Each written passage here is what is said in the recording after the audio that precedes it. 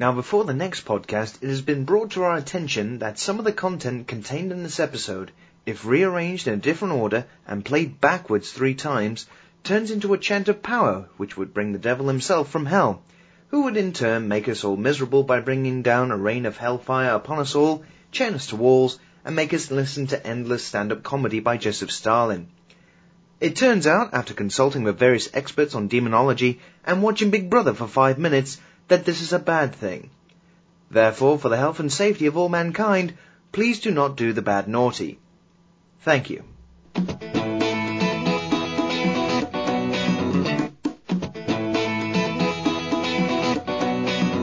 Welcome to the second season of, what is this again?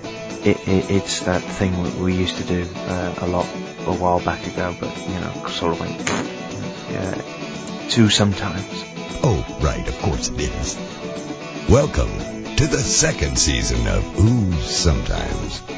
And now, live at the time of recording from the capital of England, with the man everyone hopes not to be.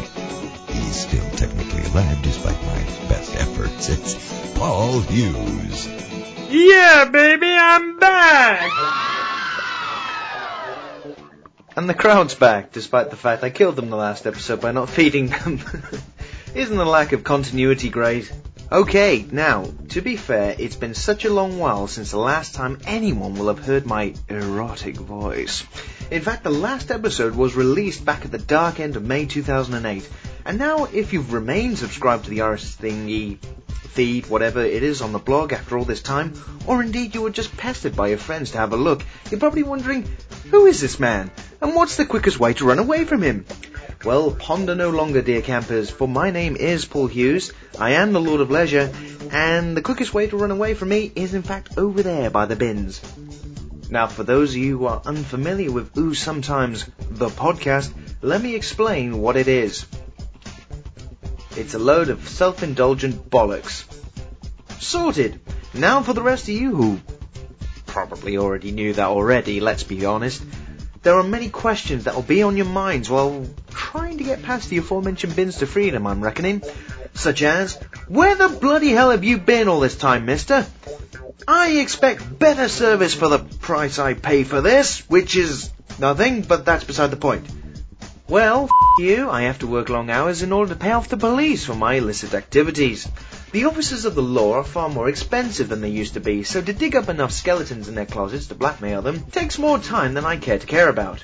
Moving on from that rotten tomato of lies, treachery and deceit, there is much to say and little to do over the allotted time for this show, and to that end, let's get cracking with something designed to make your brain melt. The podcast now approaching on Platform 7 is the delayed episode of Ooh Sometimes, calling it hypocrisy, insanity, depravity, and Birmingham New Street.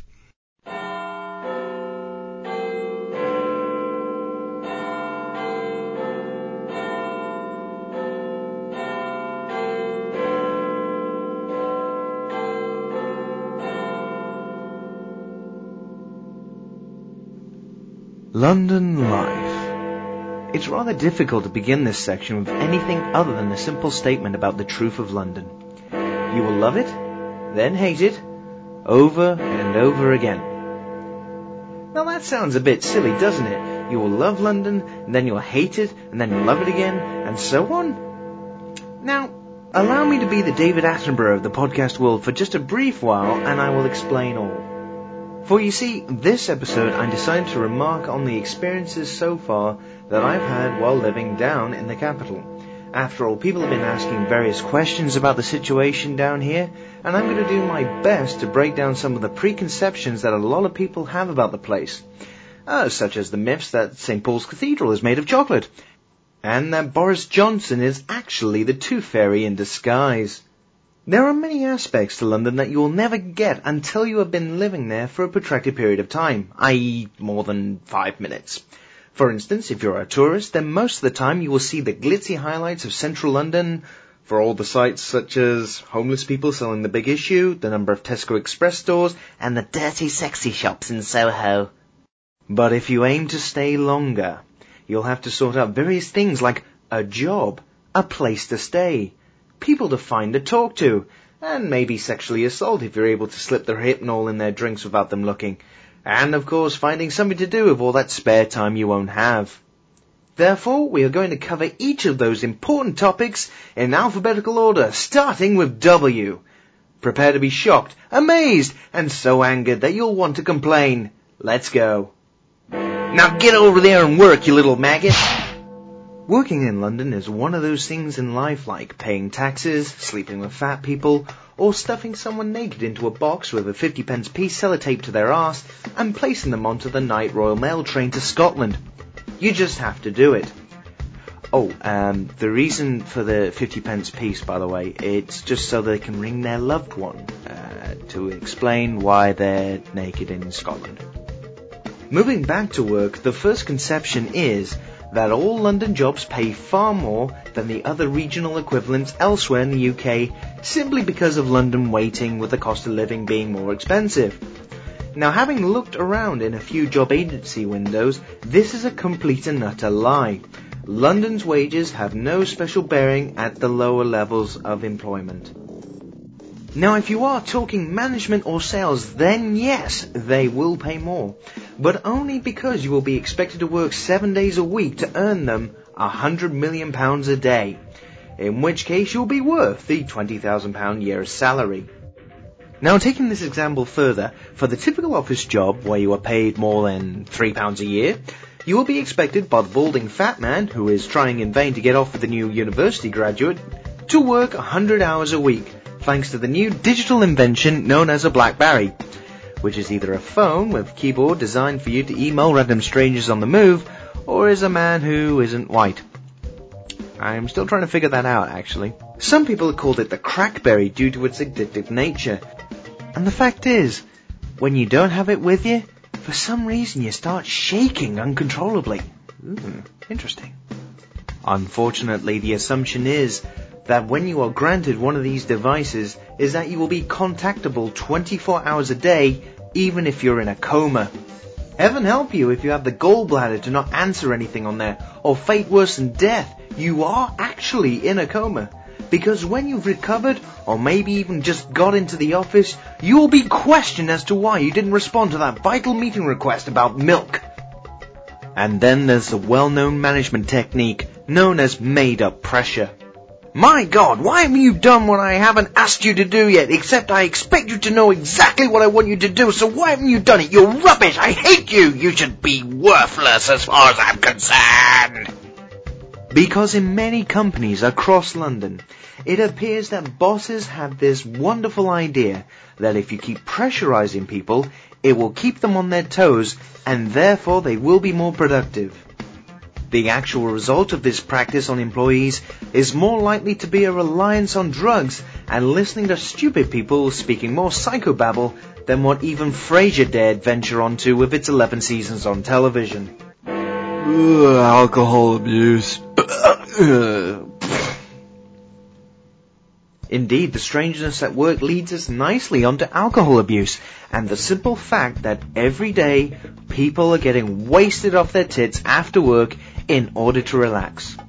There is not one pub that you wouldn't find all the high-flying workers enjoying talking about telephone numbers while downing their 7th fuel tanker of exotic beer from one of several places, Germany, Poland, or Zimbabwe.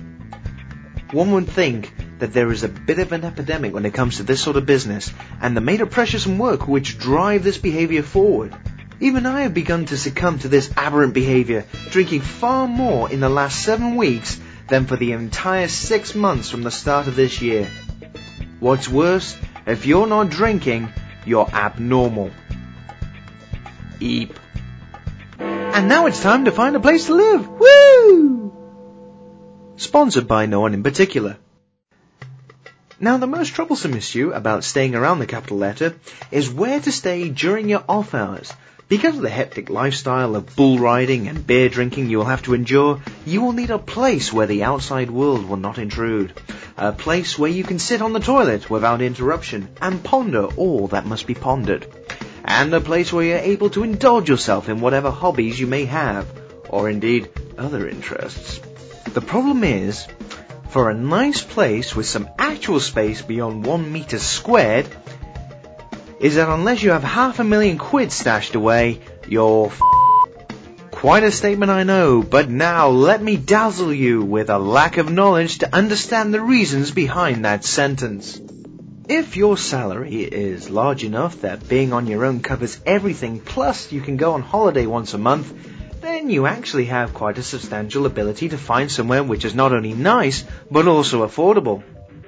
But let's assume that you're a Mr. Everyday Joe Orange tanker, and that you will be coming to work 2 jobs while at college or sex school or whatever poor excuse you gave to people back up where you lived. That means you're going to be sharing with 17 Polish workers and a donkey. This will mean that you will have to put up with the personal habits of people that make monkeys blush, including a fellow who will always insist on leaving a trail of grease-like mixture everywhere he goes, kind of like a snail. You will have to queue for the bathroom because someone is having intimate relations with himself in the shower. And you will slowly but surely fall asleep to the stories about how a man ran into a lamppost while cleaning his teeth from one of your flatmates, who, let's face it, will be starved for any attention, and this will be the only way they feel like anyone cares that they exist. A quick remedy to this, which is also the current recommended strategy for dealing with child things, are the trusted pepper sprays, or, if they become immune to those effects, tranquilizer darts. I'm bored. Are we there yet? I want to do something. Well, fear not, questionable impression of a child. No initial briefing of London would be complete without the long list of things to do here that you can't do anywhere else. You can flee from the armies of students with charity shirts on, all of whom are trying to get money off you, walk by countless homeless people who want money off you, tour guides who want money off you in exchange for sitting on a bus, people busking around for others to fill their restaurants, bars or toilets and take money off you, endless designer shops all charging way too much for something put together by 2-year-olds in India for 3 pence a go, and of course we are forgetting taking those endless wonderful free papers of people who look like they will die if you don't take one. On the plus side, they have free entrance to big houses filled with dead people's pretty pictures, or art galleries as they're better known as, and you can take a look at the Houses of Parliament and cry knowing it's filled with the world's worst piss takers on the planet. But actually, on a serious note, if you truly want to find something to do, there are no shortages if you're willing to look hard enough, and if you have hobbies, you will easily find others with the same interest. For example, I like to think of myself as a lazy bugger, but very occasionally I'm a writer, which, even if you're writing words on a blog, that does make you a writer. Perhaps when doing reviews of games, I become a very bad games journalist with a limited vocabulary, and when the opportunity arises, I'm a podcaster. You might have guessed, but then again, listen to this drivel, you never really know. While I'm in London, I figured that there must be somewhere for occasionally funny writers to meet up and discuss occasionally funny things that are written down. And there is. The London Comedy Writers Group meet up in a seedy pub every couple of weeks by London Bridge, and I tell you what, as bizarre as it sounds, it allows you to think of new ideas and have appreciation for the art of writing, which is extremely hard to do, and there are people there doing superb work and they should be celebrated, which is why they are getting a mention right here, right now. If you want to look them up, what I'm going to suggest you do is go to Google, type in London Comedy Writers, and hopefully londonComedyWriters.co.uk should pop up. If not, never mind. The moral of the story of that little bit is, if you do have aspirations, London will actually cater for you. People! It's rather hard to talk about the 8 million people in London because naturally you will not have met everyone.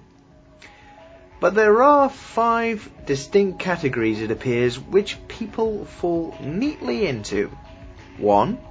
Celebrities. 2. Tourists. 3. Supposed people of power. 4. People who actually live here. 5. Arseholes. Though in some ways you would actually argue that everyone fits into the arsehole category quite well.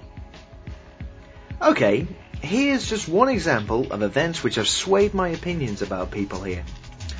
Now, I was at Marylebone train station one Friday night waiting for a train back to reality up north, and I was enjoying a tasty meal from one of the overpriced vendors there in the designated eating area. Now, during this time, a lady decided to start changing her baby's nappies, or diaper, whichever pronunciation you prefer, at another table just across from where I was eating.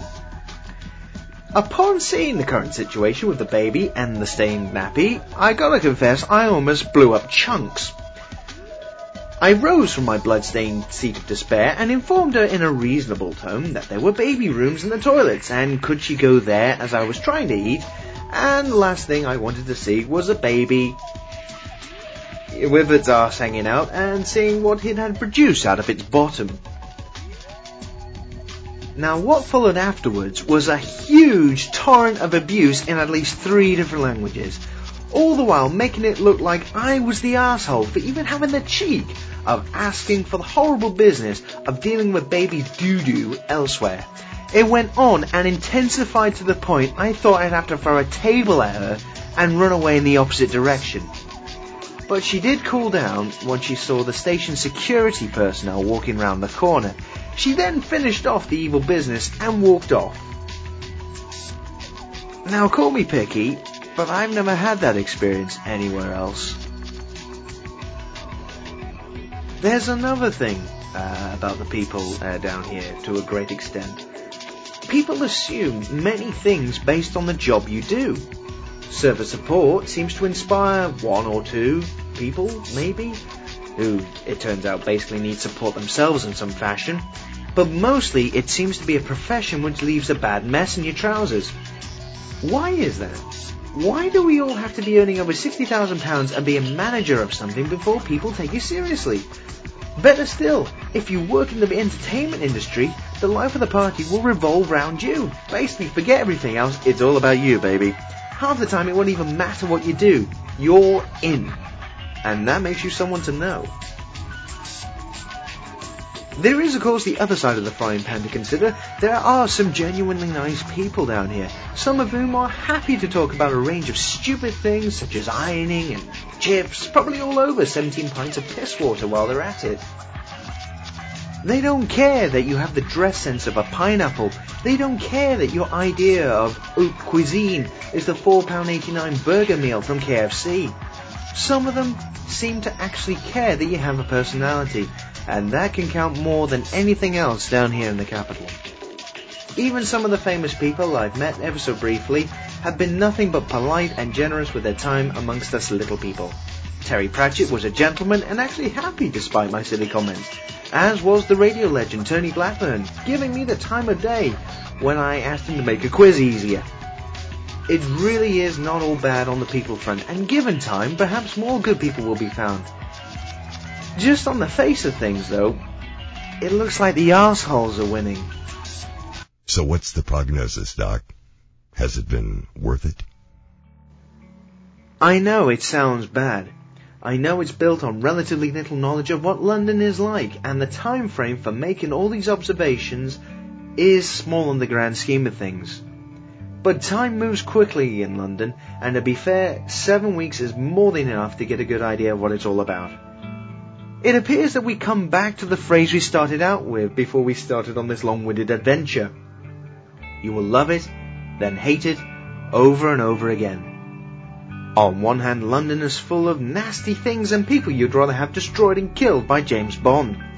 To get on fully, it appears you need to spend money to be in the right places to meet the right people, and then go on to make about £20,000 a second in a line of work which inspires awe and fear maybe at some point.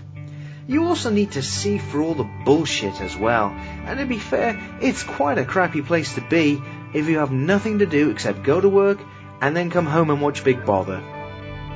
On the other hand, the landscape of central London can be quite breathtaking.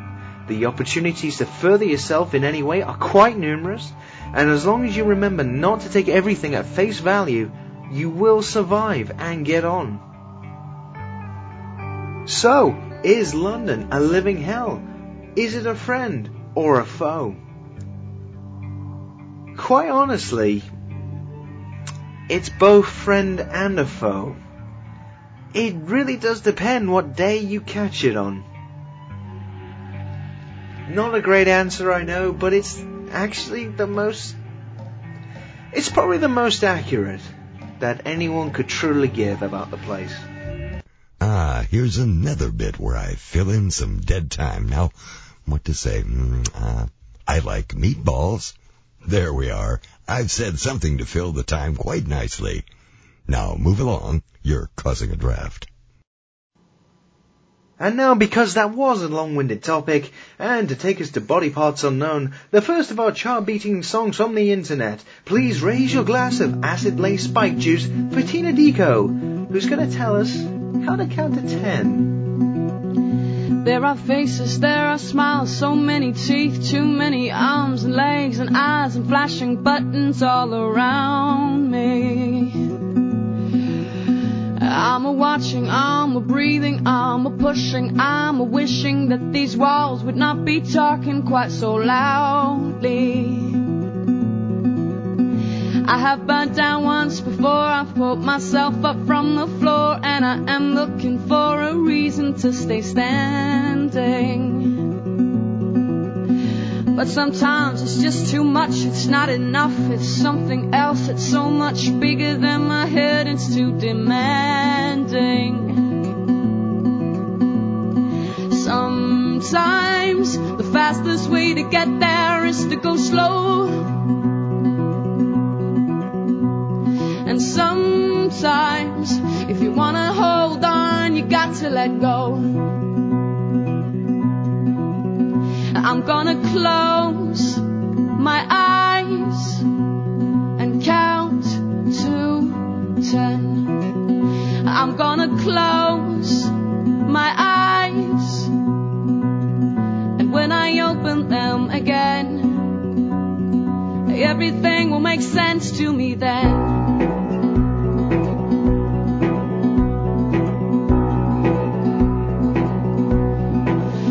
I've met so many people, we've exchanged so many words, we've said it all and we've said nothing, but it's changed us. I have known a lot of men, some were lovers, some were friends, but all together were they merely passing strangers?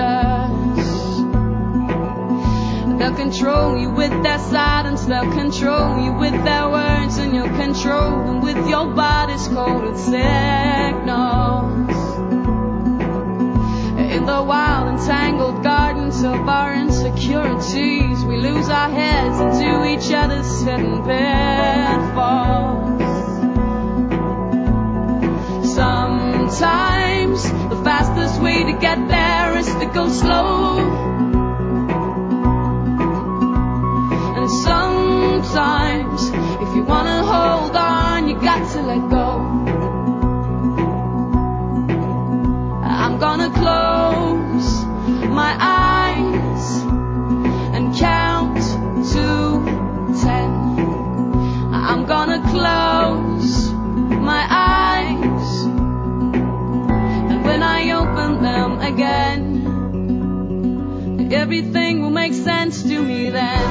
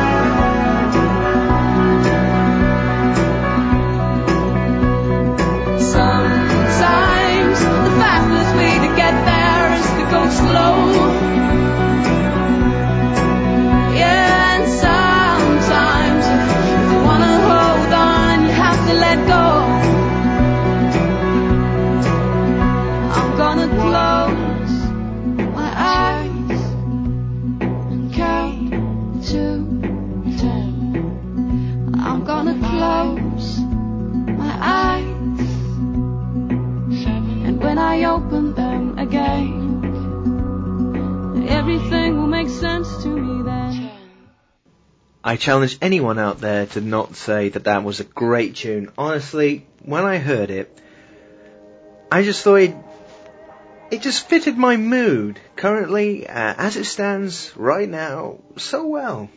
I just had to put it on, share it with people, and possibly get some good feedback for another artist of the internet, which frankly is whooping arse over all that chart shite that's out there at the moment. So Counter 10 is from the album also called Counter 10, and there's a link on the Use Sometimes website where you're able to go and purchase the entire album. I suggest you do. Honestly, it was superb work, and being perfectly honest, you know it's better than most of the chart-topping stuff that's out there right now. Go and get it. You know you want to. Right, let's move on to something more trivial, shall we?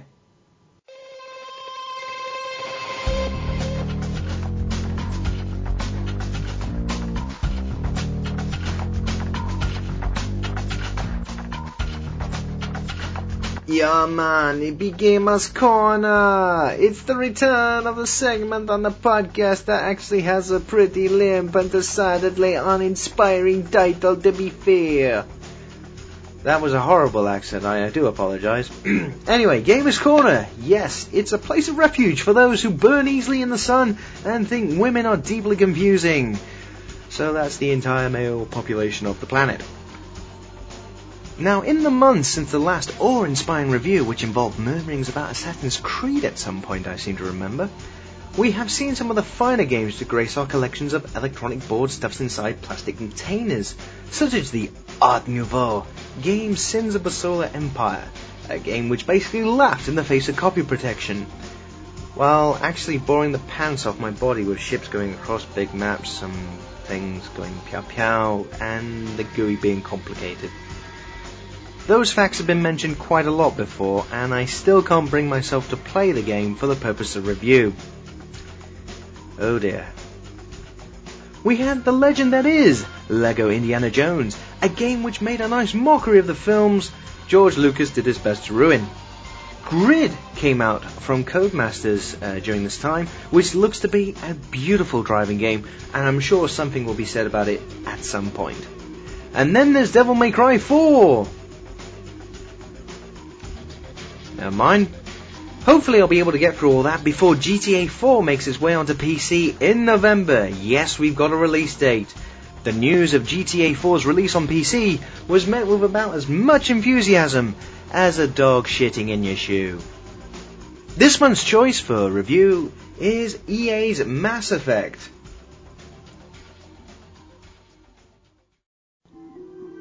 Well, I say Mass Effect is from EA, it's in fact from BioWare, who was swallowed up by the mammoth Electronic Arts Eagle Takasugi Corporation in an attempt to bolster its gaming catalogue and creation of original game franchises.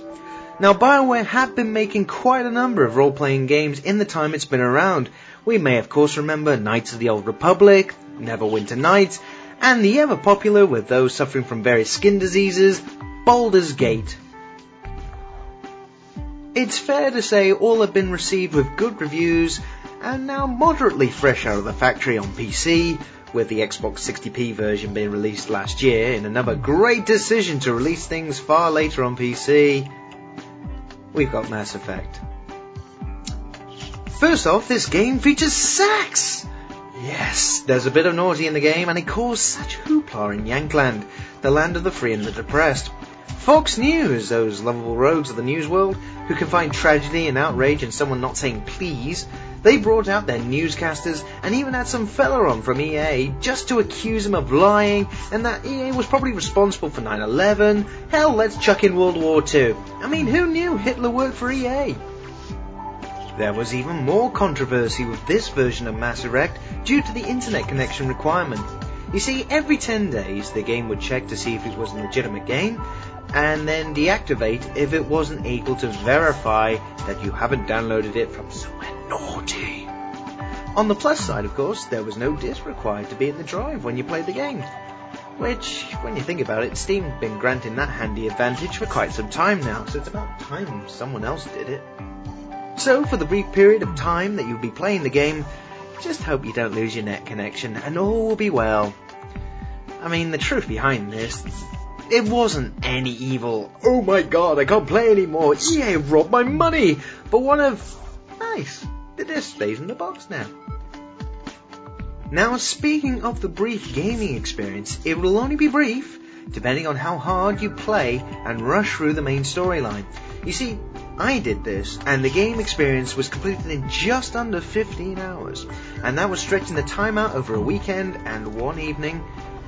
So what will you get for your painstakingly worked for £30, or whatever many dollars it is, I don't know, in other currencies?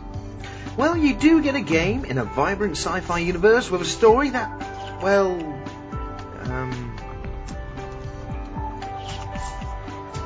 it's not overly exciting. You are Colon Shepherd, who is a big man, or a tiny woman, depending on your choice at the start of the game. He or she goes around space dealing with naughty people, which are all shapes and sizes. One scary fella shoots another scary fella, and then off you go finding said scary fella who is in love with a giant bug thing who wants to royally screw over the entire universe. You will meet and annoy new people along the way, all with their own stories to fill out about 5 minutes before you go off shooting people with guns and other things which glow. I actually have 2 words to describe Mass Effect. It just happens to be followed by other words which, when put together, form a sentence. Put it this way, I am not impressed, and I'll tell you why. What is indeed new in the game? I know you're going to look at the graphics going, ooh, that's nice and shiny. These characters are new. Well, Color Shipyard I was convinced was stolen from Stargate Atlantis, and all the others are basically the same one from Knights of the Old Public Toilet. Rex, one of the big lizard people, reminds me of the evil robot guy from Knights of the Old Thingy, and the love interest was the other Jedi lady who was... well, it depends on what you did. It was either on your naughty ways being good or evil. She'd be nice or not nice with you. The similarities are just uncanny. Now, I know that that's quite a damning piece of judgment right there, and already you will be smelling the stench of failure. But hold on, it's not all bad news. Despite the fact the story is largely the same, typical baddies will take over unless you stop them affair which BioWare have produced before, it's still done in a compelling way which will carry you through the game to get to the end. And they even deal with racism, which is rife in this game. Basically, humans are viewed, for the most part, with the same level of hate as asylum seekers. One of the hot human lady characters you have the choice of using in your squad really does despise any aliens in the same vein. And depending on your feelings or how many playthroughs you go through, the way you respond to this will determine whether or not you have naughty them. And that's the only important thing here, campers. Naughty. Now, to their credit, to deal with something so icky in a computer game should be applauded. And you even have a choice on how you deal with racism as well. And depending on what you do, that does actually make you feel strange in some ways. I mean, anything which invokes emotions, even negative like this, should be definitely recognised. Fair play, BioWare. But let's move swiftly on to the meat and potatoes of the game. The gameplay. You will go through a series of landscapes and situations with 2 other computer-played companions who vary throughout the game if you so wish, and all the while you will use your trusty mouse and keyboard to move your third-person placed arse about the screen. Enemies come onto it, and then you shoot them. It sounds simple enough, doesn't it? Unfortunately, its console roots mean that your aiming doesn't have to be as accurate as shooting... well, you would expect with other games, because even shooting with a shotgun from long range caused injury to the hapless naughty bad guys. And using a sniper rifle will make you cry, because every time you use it, it appears you need huge amounts of Dutch courage. There is no way you can steady the scope to shoot. I mean, not that it matters, you get them anyway, it seems. The choice of Swiss Army weapons never change through the game, but you can have bits and bobs found out and about, or bought from silly vendors, which then make the weapons fancy. Which is nice, but considering you have to scroll through a huge number of items of different bits when purchasing new and shiny things, it takes far too much time, and I ended up just chucking anything in based on how much it cost. So inventory system, or purchasing system, probably more accurate, is therefore not the best in the RGP space. But where will we be without chums to battle our way through the big battle things? Basically, if you didn't have them, the battles would get very difficult. And just like Knights of the Bold Arctic, you have a choice of companions to do the good fight, and they become available through the course of the game. Problem is, once I found 2 characters which made life easier, I just stuck with playing the same ones all the time. I mean, forget the rest. For the record, T-Rex and Suzuki Liana are the best characters to play through the game. Indeed, they were so adept at taking care of business with the Force or whatever powers they used, who knows these days. The only times I did direct them, or indeed had to properly take charge, using the fancy pause button, which comes up when you press space, was when there was like 10 enemies at most. I don't know, I mean, other than that, I didn't even bother. I doubt you will either. At some point, you will be required to explore places, again, just like in Bites of the Gold Bucket, solving various issues and crimes and all sorts of doings. And you will also be expected to drive a 2657 Volk Space Wagon. Well, it's just a big white thing that you drive when landing on most of the planets in search of Bovril or whatever it happens to be at the time. And you would think that this is a welcome addition, something different at least, in the RGP space. But frankly, it appears they've modelled the handling of said state-of-the-art transportation on the broken shopping trolleys with a wheel missing. And try and drive the thing while trying to zoom in enough to fire at the baddies. It's great fun. You just have to take bets on what piece of child-safe tarmac you get stuck on, or what pothole you fall into. Other times, aside from fighting baddies, you will take on a number of tasks given by the usual suspects to clear people's names, commit espionage or other things, and occasionally use this little cursor thing to go in a bit and override something. I don't know, it was pointless, but there we are. It does break up the combat very well, gotta give it that. BioWare have done the good thing in introducing responses before the end of a conversation, so you can select something to keep things going if you so wish. And despite that sounding like a little thing, it's very much welcome and was very much appreciated. I didn't have to wait as long. Thank you. After you completed your silliness wandering around, having words with the denizens of the world, you go back and say whatever, and the rewards you gain can vary depending on the type of person you are by your actions. And it won't matter what you do in terms of being good or bad actually, you'll still be able to complete the game with the same type of ending. So, unlike the aforementioned Star Wars games, you will get the same story as everyone else, only the details will change slightly. As for the side missions in the game, well, they're there, and that's it. You don't have to do any of them, and frankly, unless you're a completion freak who fears the sun, then move along, nothing to see, ha! Now let's move on to the technical aspects of the game. Graphics have been done to a very high standard, with speckles on the screen, giving the impression you are viewing from some CCTV type display, and somehow it's rather good. At max resolution and anti-jaggy line thingy thing, whatever it's called, it looks more attractive than a supermodel. But not Jessica Biel, I'm sorry, it's going to take something special to beat her. Basically, you're going to need an uber beast of a PC again to run the game in all its glory, but now that's considered the norm, so never mind that point. Now, BioWare have polished the game to a fine shine, but in typical fashion there are still bugs which have affected gameplay on more than one occasion. And it involves lovely lifts that you will actually spend half your life in. Now, if you have to dare to get a lift at certain points, normally you got no choice but to use them, and these are everywhere in the game. These are most annoying. But all your chums are facing the same direction, and the door would stay open.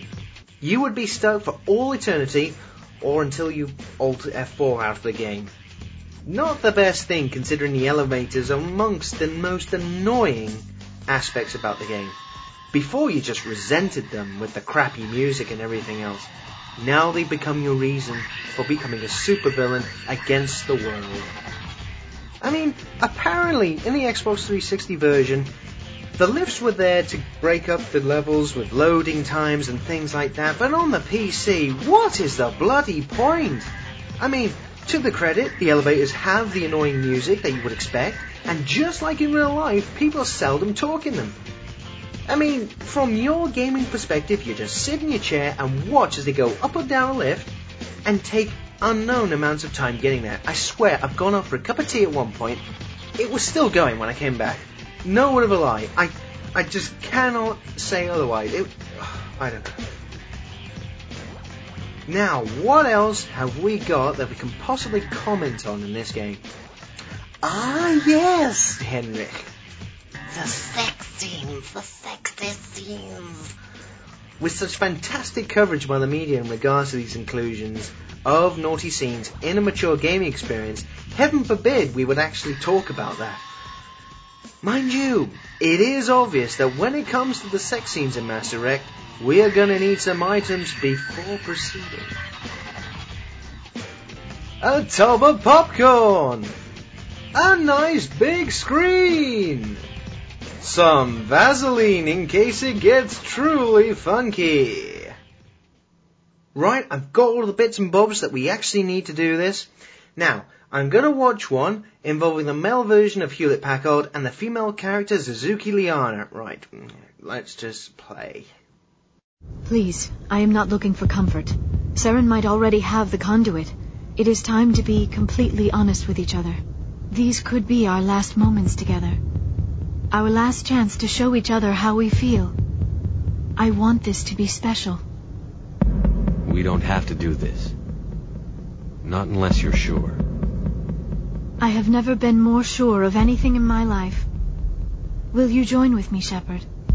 Let our bodies and minds unite. Just tell me what to do.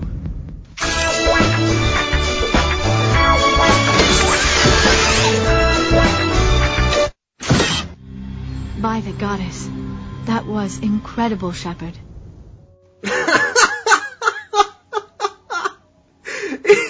Is that it?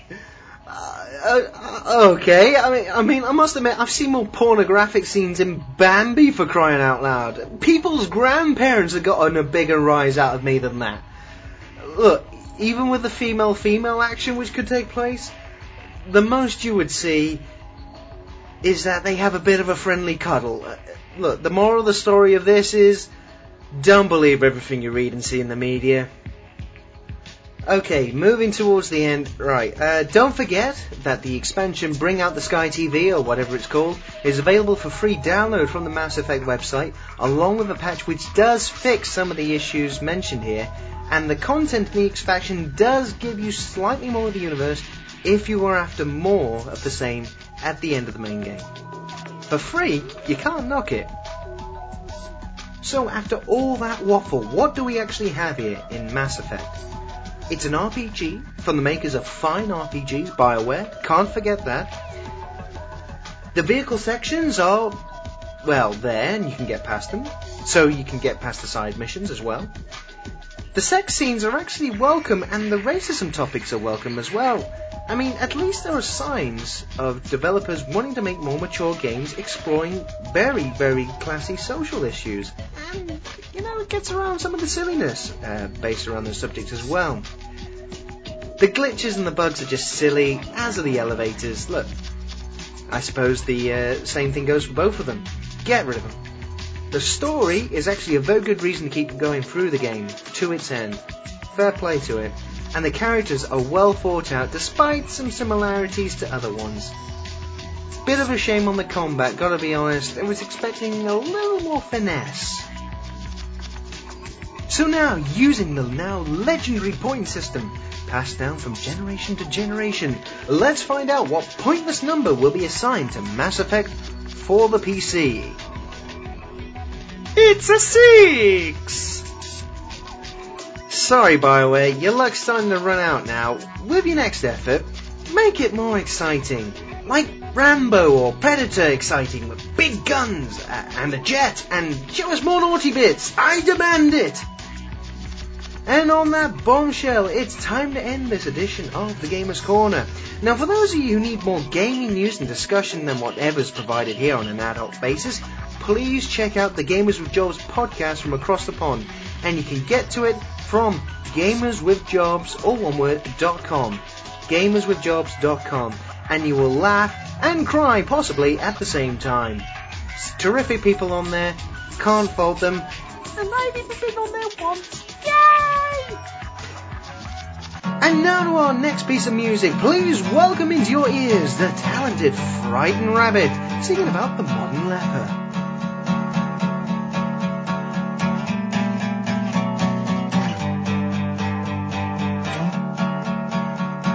A cripple walks amongst you, all you tired human beings. He's got all the things a cripple has, not two working arms and legs. And vital parts fall from his system and dissolve in Scottish rain. But vitally he doesn't miss him, he's too fucked up to care. Was that you in front of me? Coming back for even more, exactly the same. You must be a masochist. Love a modern leper on his last leg, on his last leg.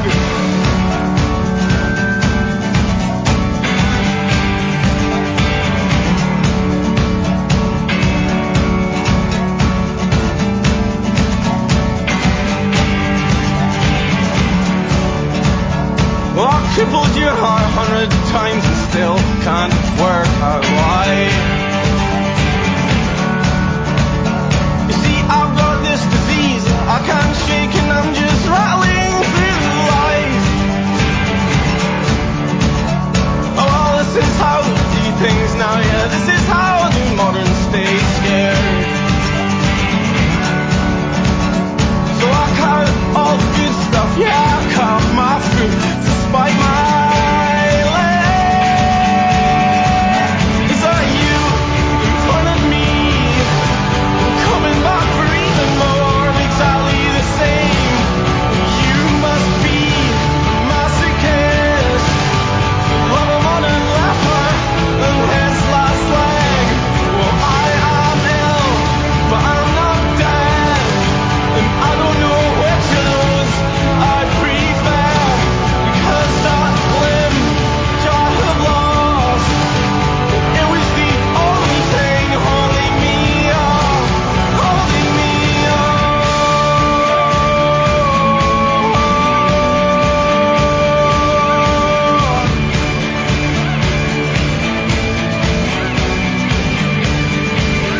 Oh, I'm lying on the ground now, and you're walking through the only door.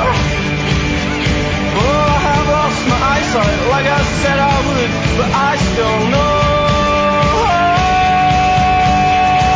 that is you in front of me. And you're back for even more, exactly the same. Well, are you a masochist? Love a modern leper and his last leg. You're not ill, and I'm not dead. Doesn't that make us the perfect pair? You and me, start again. You can tell me all about what you did today, what you did today. Once again, more fantastic music from those warriors of the internet. The Modern Lepers from the album The Midnight Organ Fight by Frightened Rabbit, which is admittedly quite a funky name, you gotta admit that.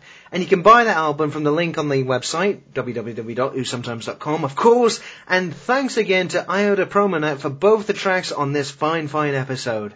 And now it's time for the Lord of Leisure's Guide to Modern Life, starring Paul Hughes as the Lord of Leisure, Mr. Voiceover Man as the announcer, and tonight's special guest star is someone we can't afford, so he's not here.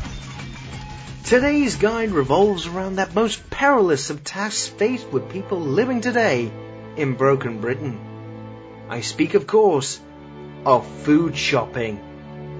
Indeed, this particular kind of shopping has been the downfall of many society. Who can forget the Great Fire of London, which was started over the fact that someone had bought milk which had gotten bad on the shelf? Today, millions of people make their way to supermarkets up and indeed down the world every day. These people range in all shapes and sizes and are only after the things they need. No one will come between them and their goal of having enough washing powder. I seem to remember at one point in 2002, a supermarket owned by Walmart was a war zone simply because the day before there was an advert for buy one get one free on spaghetti. To tackle this level of uprising, the supermarkets have had to toughen up on security. Now it's not uncommon to find members of the CIA and MI6 moonlighting as guards.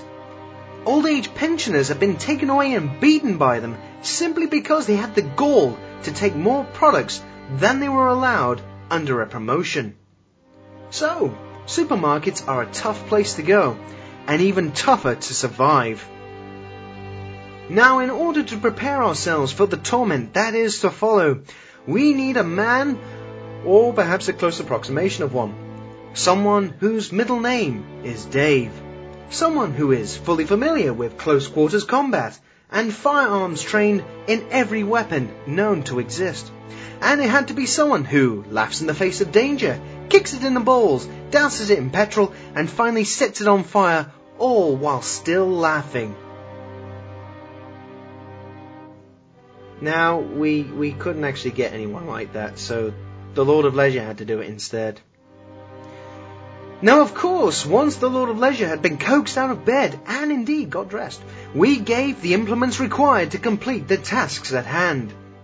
A shopping list, several long life carrier bags, a bus pass for the bus, and an AK-47. We now go across to the action where the Lord of Leisure has just entered the streets on the way to the supermarket of death.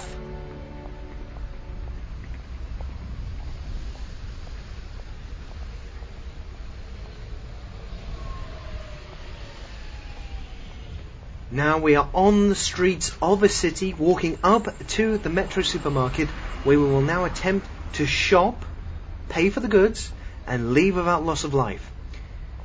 Of course, the first obstacle are gonna be the endless legions of charity students. These are people with no sense of decency, who will typically hound you to the ends of the earth in order to take £500 a second from your bank account to help those starving warlords in Africa. Excuse me, sir, do you have a moment? Now, to deal with this menace, we do of course have the AK-47 to mow her down if needs be, but a good idea is to try and conserve the ammunition until absolutely necessary. So we will first need to resort to reasoning by trying to use the law on our side. Right, Lord of Leisure? You know the script. Is that notepad of yours secure? What? Well, it's just, it's against the Data Protection Act to merely write down people's bank details on a piece of paper. It's not classed as secure. And also bear in mind, you are a complete stranger wearing a charity t-shirt. How do we know what you're going to do with the information? Well, we've never had any complaints. Oh, and if you just look here, you'll be able to see what we've been able to do for all the people of Oompa Loompa Skoompa Woompa Loompa Land. We've given them fresh towels, a hand dryer, a cuddly toy, a jet. The promise will Oh dear. Skin white, It appears that the remote reasoning control, behind a the tin law opener, has been vision bypassed, aids, and the sleep flip and book health of each guilt and has every been day. opened to Some show you how DVDs, bad there's you no are DVD for player, denying there's people no water DVD or player. shower gel or We've whatever gotta the give bloody hell some she's on about. possibly using Look, beach Lord, volleyball, just try walking away now. Just start walking. Sir, don't walk away. Look, if you just keep looking.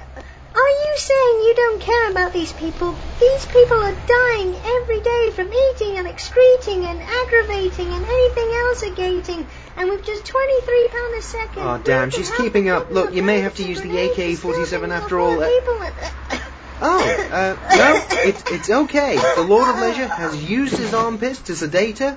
She's falling to the floor, and now no longer a problem. Ah, so a top tip there for getting rid of the students. Just forget about your personal hygiene. Right, now we're just heading into the store, past the Gestapo security guards, and we're in. Now, of course, we have entered the store, and the first thing you will have noticed, the supermarket background music, playing over the tannoy, which you'll also find in all lifts and hotels. Now, essentially, this music is designed to make you feel sleepy and relaxed, and make you want to stay in the store for quite some time. But will our man fall prey to it? Fear not. The Lord of Leisure's lack of personal hygiene, remember, also means he has a nasty build-up of earwax, and therefore is able to block out the impenetrable rays of the music. Now onwards to the art of shopping. You will find that most items in a supermarket have been divided up into categories: food, drink, napalm, and this is the time you will need to consult your shopping list. Lord, please take out the shopping list.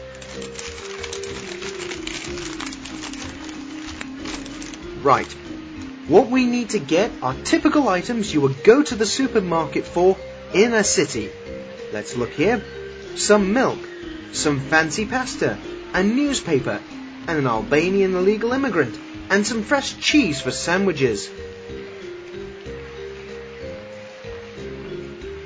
Now, to speed up the collection of these items, we're going to need a basket, because all shopping trolleys by law have to have a wonky wheel, or worse still, one of the wheels missing, and therefore the shopping ritual will take far longer to complete if you actually use one of those. Okay, now we're going to make our way round the aisles gathering what we need. Okay, now he's starting to look for the milk. Ah, he's found it next to the Lego playsets. And not in the fridge as you would expect, as it appears the fridge has now been broken for 6 months. Okay, got the milk in the basket. Now, we need to navigate round the tight aisle, round the corner by the olive oil, and... Oh, no, Lord, it's crowded. Reverse, round the next aisle.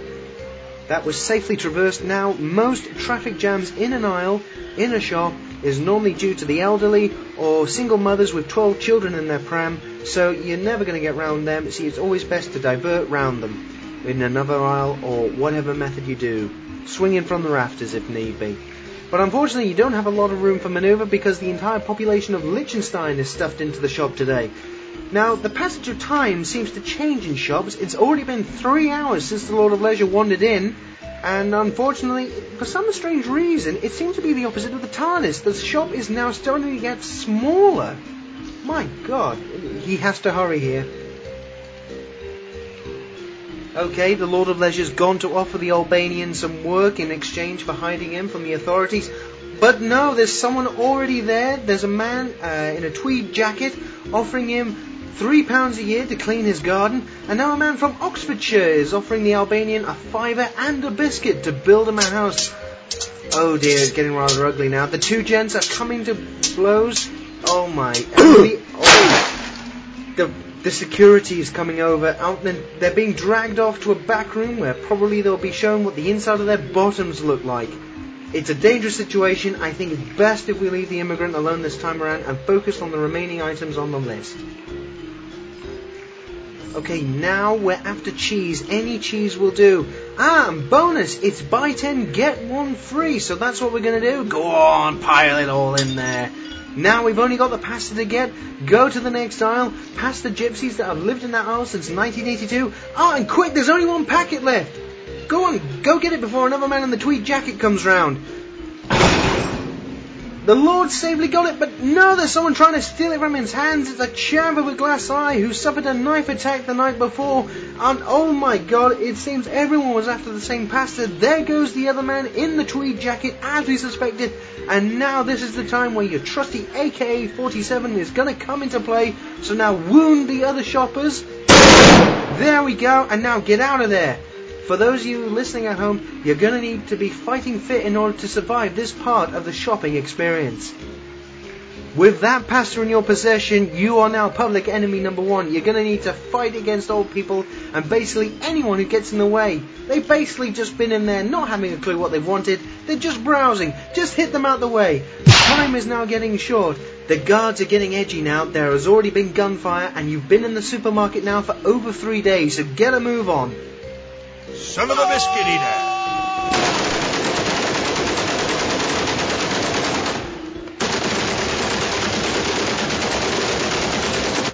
It appears a riot has now started in Frozen Veg and the Gestapo are on top.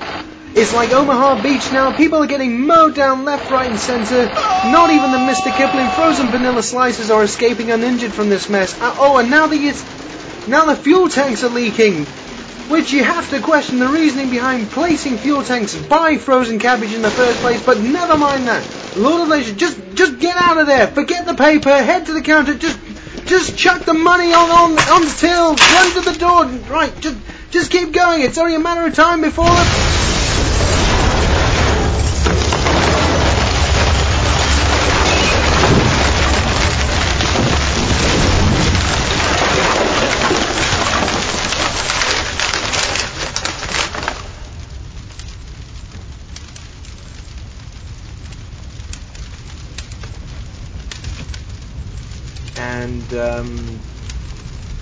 There you are. We've successfully made it out of the Metro supermarket with even some of the items on the shopping list as well. So it's going to be a while before the emergency services turn up. In the meantime, let's go through the key details of what you need to survive the holocaust of food shopping. It appears that forget personal hygiene, because that can be used as a weapon. Make sure you've got a shopping list to know what you want beforehand. Work out a bit in case you need to make a quick getaway in case of emergency. Don't underestimate the other shoppers. They may surprise you trying to steal things from your basket. And a gunfight is expected. Don't go unarmed. Next time we learn about the perils of making tea using toxic waste. Now to finish off the show before we go off for tea and crumpets, we've got the little bit that we'd like to start called Your Section of the Show. It's quite original. You'll like it. Now, some people will be, we hope, will leave comments about the blog and also more things about the podcast, suggestions, what you'd like to hear, that sort of thing. And because this is a regular thing, starting from this show, which in itself is laughable considering how often this podcast is actually released, we want you to write into podcast@oosometimes.com, and it can be with anything you desire. I mean, in the past we've done a review of a dirty sexy film as requested by the Kiwi, Mr. Nigel Parsons, and also last show's Marmite Bovril Showdown as requested by a Welshman. So honestly, write in whatever you want, podcast@oosometimes.com, that's OOHsometimes.com, and who knows, your suggestion could make it on here and become perverted beyond all recognition. And that's it for this episode. I feel we've achieved nothing as usual. So how long is it before we hear more then? Well, knowing our luck, next time will probably be 2012 in time for the next Olympics. So until then, goodbye! That was episode 4 of season 2 of Ooh Sometimes, starring Paul Hughes as the Lord of Leisure and S.L. Slaughter as Mr. Voiceover Man, with music by Kevin MacLeod, C-Jax, Seismic Anomaly, and Williamson, with sound effects from the Free Sound Project and SoundSnap. Excerpt used in the Mass Effect review. Copyrighted EA Games 2008. The show was written by Paul Hughes with no thought about what the goal was whatsoever. The music tracks appeared courtesy of Iota Promonet. To find out more about the terms and conditions of this podcast, visit www.oosometimes.com. And if you wish to contact about anything on the podcast in any shape or form, please email in to podcast@oosometimes.com. Okay, I gotta ask. What was the deal with the ironing board? Yeah, you're probably best not asking. Just think about something else.